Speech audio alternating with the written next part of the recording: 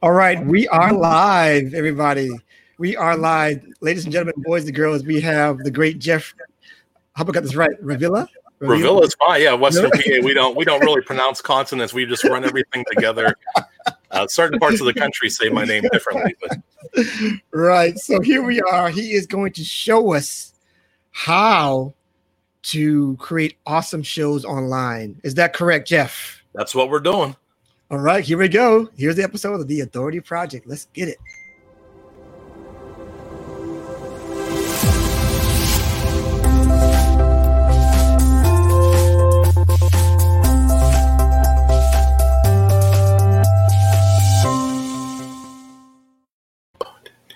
All right, Jeff, here we go. Really, the first question we really want to ask is what the whole audience is really wanting to know is, first of all, how do we get that voice of yours? That's the first question. The voice of mine, I have no idea. It's nothing that I work on. It just comes out that way. I love your voice. You have this perfect hosting voice, like the game show voice here. And let me just ask you, first of all, what is your passion behind this? Is it something from your childhood? You just have you watched game shows all your life and want to just do this thing forever? How does that work for you? No, it's much more sinister. I'm a big DIY guy. I love the idea of creating media myself. I love the idea that I'm in control. I love the idea that whatever I put out there, I own it and the public can see it. We do videos across all sorts of genres, but the trivia game in particular is kind of like my baby from 2015. And, it's just that idea that, I'm not really a trivia guy and I'm not really having trivia folks on the show. Yeah. But we're producing this and we're putting out a pretty good quality product. And it's just something that DIY blood in me fuels me to do. That's really like what it is. I want to be, the next CBS or NBC. I want to be the media distribution of the future. Nice. I just I'm gonna step back, and I want to, first of all, and this is my fault, I want to introduce you first. Tell us who you are personally and professionally. Personally, I'm Jeff Revilla. I've been that way all my life. I do produce a trivia show called Stuff I Never Knew. It's a weekly trivia game show where people from around the world call in and they battle it out. It's been around for about 5 years. We're in our 4th season now. Wow. So we have 70 plus episodes, and that's been a blast. I have another show, a disc golf channel I have a partner with. We produce disc golf videos. We cover disc golf tournaments. We review products, and that one just turned 6 years old. Actually, that's a little bit older than the trivia show. Wow. And we've had over 300 videos produced and covered maybe 35, 40 tournaments in our time period. So putting out a lot of content that, like I said, it's that DIY. We're the media company behind it. And awesome. that's what we love. That's really what fuels us. Awesome. I love it. So tell us, Jeff, for the people who want to do something like this, how do you get started? Yeah, it's like that. I think it's the song from Rudolph the Red-Nosed Reindeer, the animated cartoon. You just put one foot in front of the other, right? Soon you'll be walking down the road. So you have to start somewhere. And when you start, the first one is going to be terrible. Mm-hmm. It doesn't matter. And the secret that really started me 5 or 6 years ago, because I was a guy who would record something. I hated my voice. It's funny that you're complimenting me on my voice. Wow. I didn't like hearing myself. I didn't like seeing myself. Yeah. I've gained some weight during quarantine. I'm looking at that, But the secret really is no one cares. That I learned 6 years ago that nobody cares about, how you look, how you sound. If you can put something together that's a decent halfway product and build on it, you're going to do okay your first time. And 10 episodes in, you'll get better. 20 and 30, you'll get better and better. But people have bills to pay. They have to get their kids to soccer practice. They don't care about you. They want to be taken away for a certain period of time. So most people, I think, get hung up on, who am I? Why am I an expert? Why do I don't sound right. I don't look right. But in 6 years, not one person's ever told me anything except for your compliment on my voice. That has nobody even thinks about that. So the first part is, get over those hangups, because I certainly struggled with, what if it's not good enough? What if I'm not good enough? And doesn't matter. It's the least important thing out of everything. But what is important is that you do one thing to get closer to your goal. I always tell people, try to do one thing. I don't care if it's send one person an email or invite somebody to be a guest. If you have a goal and a dream, just do one thing per day to get to that goal. It can be one tiny thing. Just check a box off. But in 30 days' time, you'll have done 30 small things to get to your goal. And that's all I say. Get started is definitely the most important thing, and put it out there. Yeah. So tell us about your start with your show, Stuff I Never Knew. And how did you come about that kind of idea? And how does it kind of materialize or grown from where you started? Yeah, that show was actually, there was another podcast that people love called Good Job Brain. And Good Job Brain was kind of fading in and out. It's kind of towards the end of its run. It's made a couple appearances back, but I was a huge fan of Good Job Brain. And I almost took the blueprint from that show initially. And I almost was going to do Stuff I Never Knew about apples, and stuff I never knew about farmers, and stuff I never knew about roller coasters. And each show was going to be dedicated to one particular topic. So it was almost identical to that show. But then I realized I need to have 3 friends who want to commit to this all day, or once a week. And I don't have 3 friends. I'm 40, right? No one's hang out with me and write a podcast. So my wife and I actually decide, why don't we twist it a little bit, and we'll just do a trivia show. And we'll do a trivia show.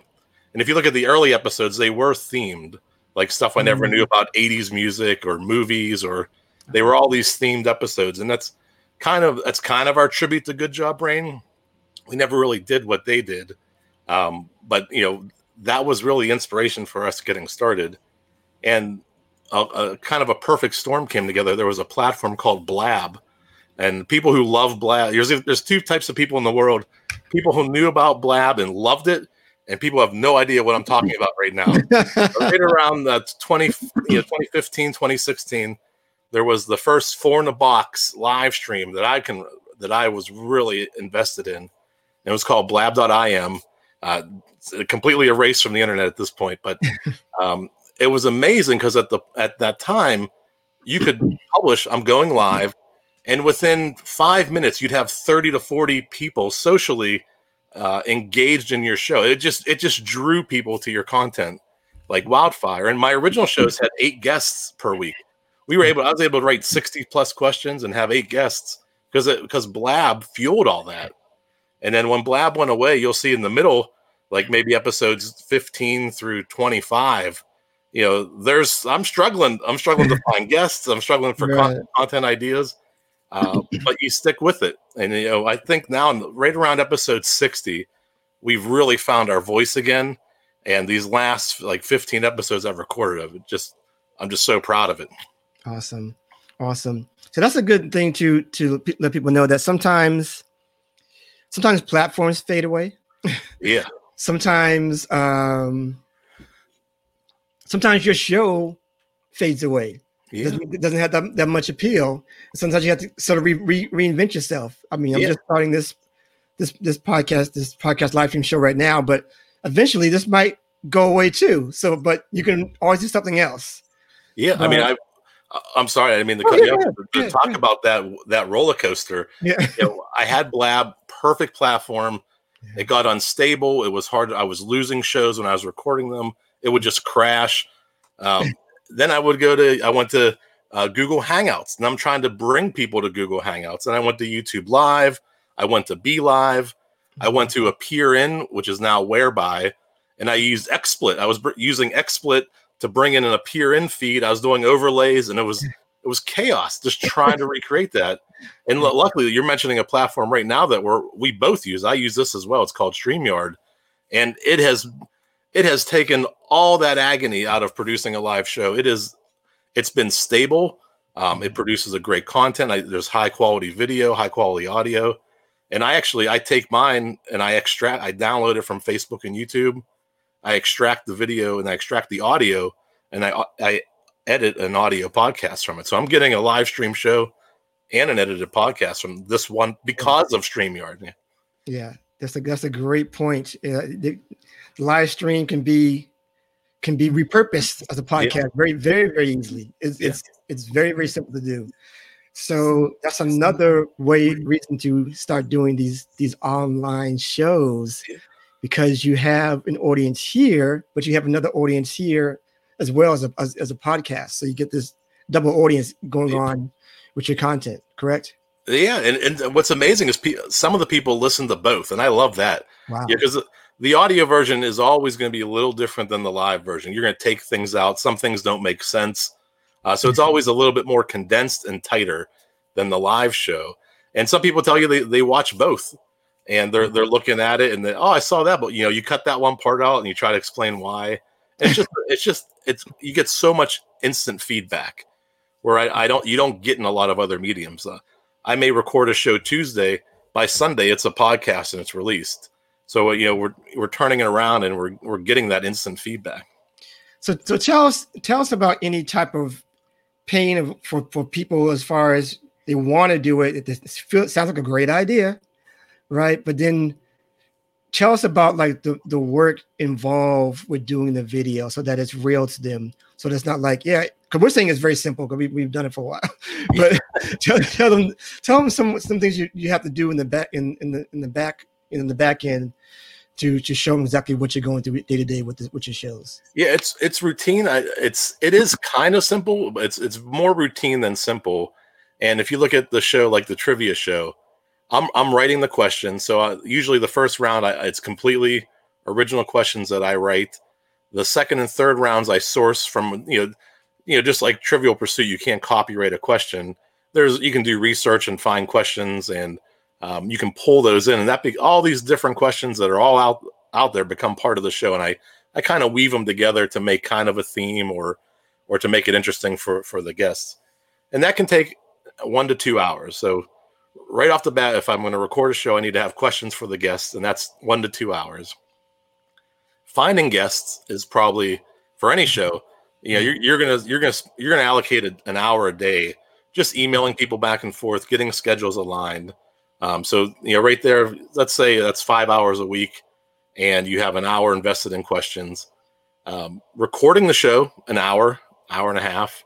You can tell I'm from Pittsburgh. I can tell I'm saying hour. Then you have editing the show, which could be 2 to 3 hours, then uploading the show. So, I would say if you really want to put something together that's decent, and I'm probably invested about 10 hours a week in just the one show. Now not everybody's going to write questions. Some people will have a talk show format and you can bounce ideas back that you can eliminate the writing. But figure at least 8 hours a week. You want to budget like a day of work is easily something you'll need to invest in a podcast. And you'll need that commitment. You don't have to do it all in one day. You can do an hour every day, but in a week, you're going to put at least 8 hours in to put out something, fairly decent. And tell us the results from doing these shows. Because it's one thing to just go and do it because you just love doing it. But tell us like some of the other results of doing these kind of shows that you've seen over the years.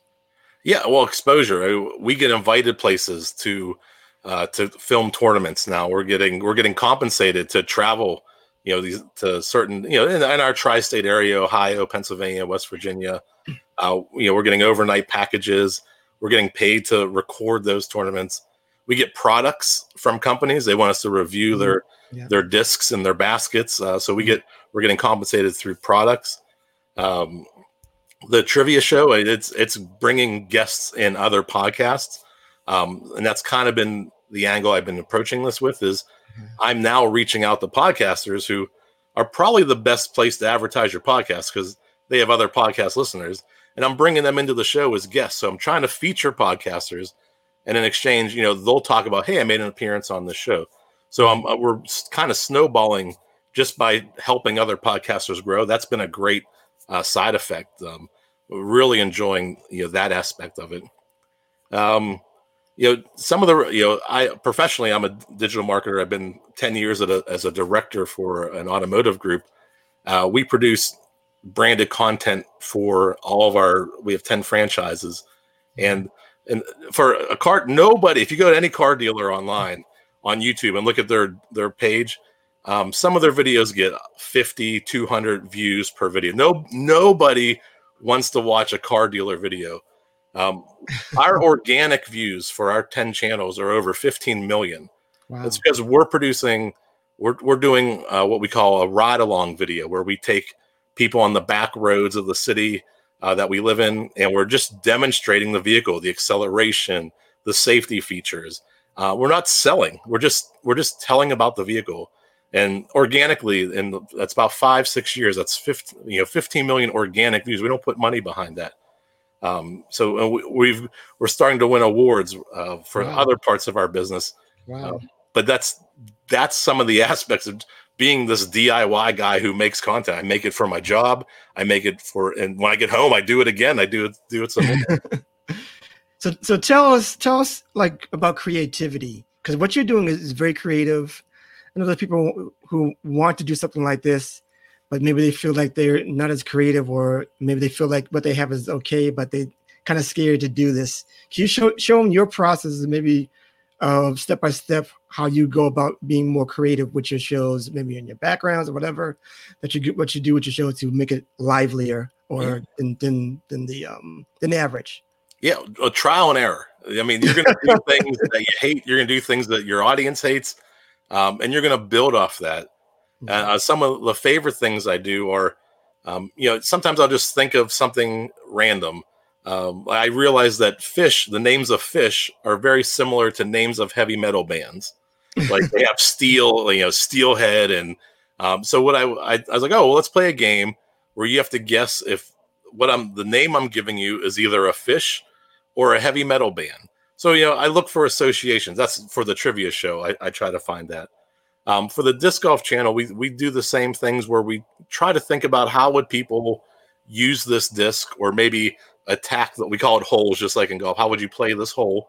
And we're going to document those processes. So we do a lot of storytelling. A lot of things are basic.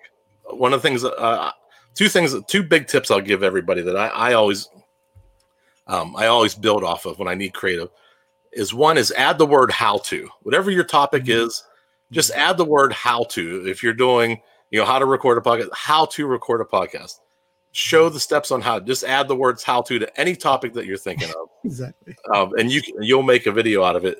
The second clue, which I just drew a blank on, I had it right there. I know. Maybe it'll come to you. Yeah, it might pop back into me. Origin stories. Okay. No matter what you're doing, people love an origin story, and they love to hear how you got to where you're at. So one of the things you can always, if you don't know what to talk about with anybody, ask them how they got started. People, like, I love talking about, myself and how I got started, and your guests will too. And people resonate with success stories. They like to hear, oh, I struggled. Like, it was tough for 4 or 5 years. I didn't make any money. It was very, very difficult. But I slowly found my voice. I met this person. They gave me this tip. People love to hear those types of stories. So origin stories and the word how to anything, and you'll be fine. You'll start to pull content out of everywhere. That is awesome. So tell us more about the disc golf examiner and how you got started with that, because it's a little different departure from what you're doing there. Yeah. Back in 2015, I had a coworker who invited me out to play disc golf. And I like I said, I grew up skateboarding. I grew up punk rock. Like, last thing I want to do is get my shoes dirty and go in the woods and throw Frisbees. and after months, he kept saying, man, you're stressed out. You need to relax. You need to unwind.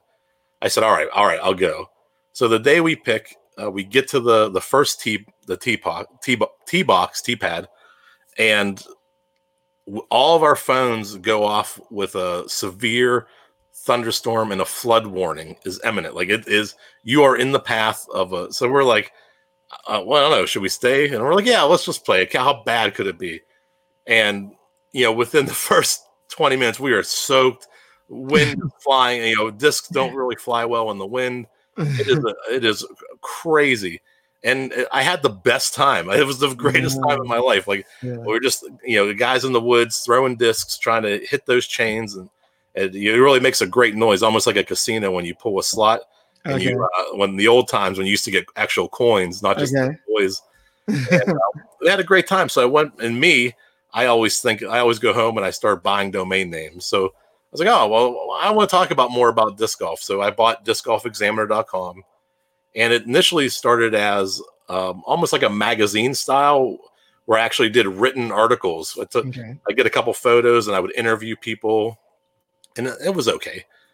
Then we turned into a podcast. We did 22 episodes, had some great, amazing guests from the disc golf community.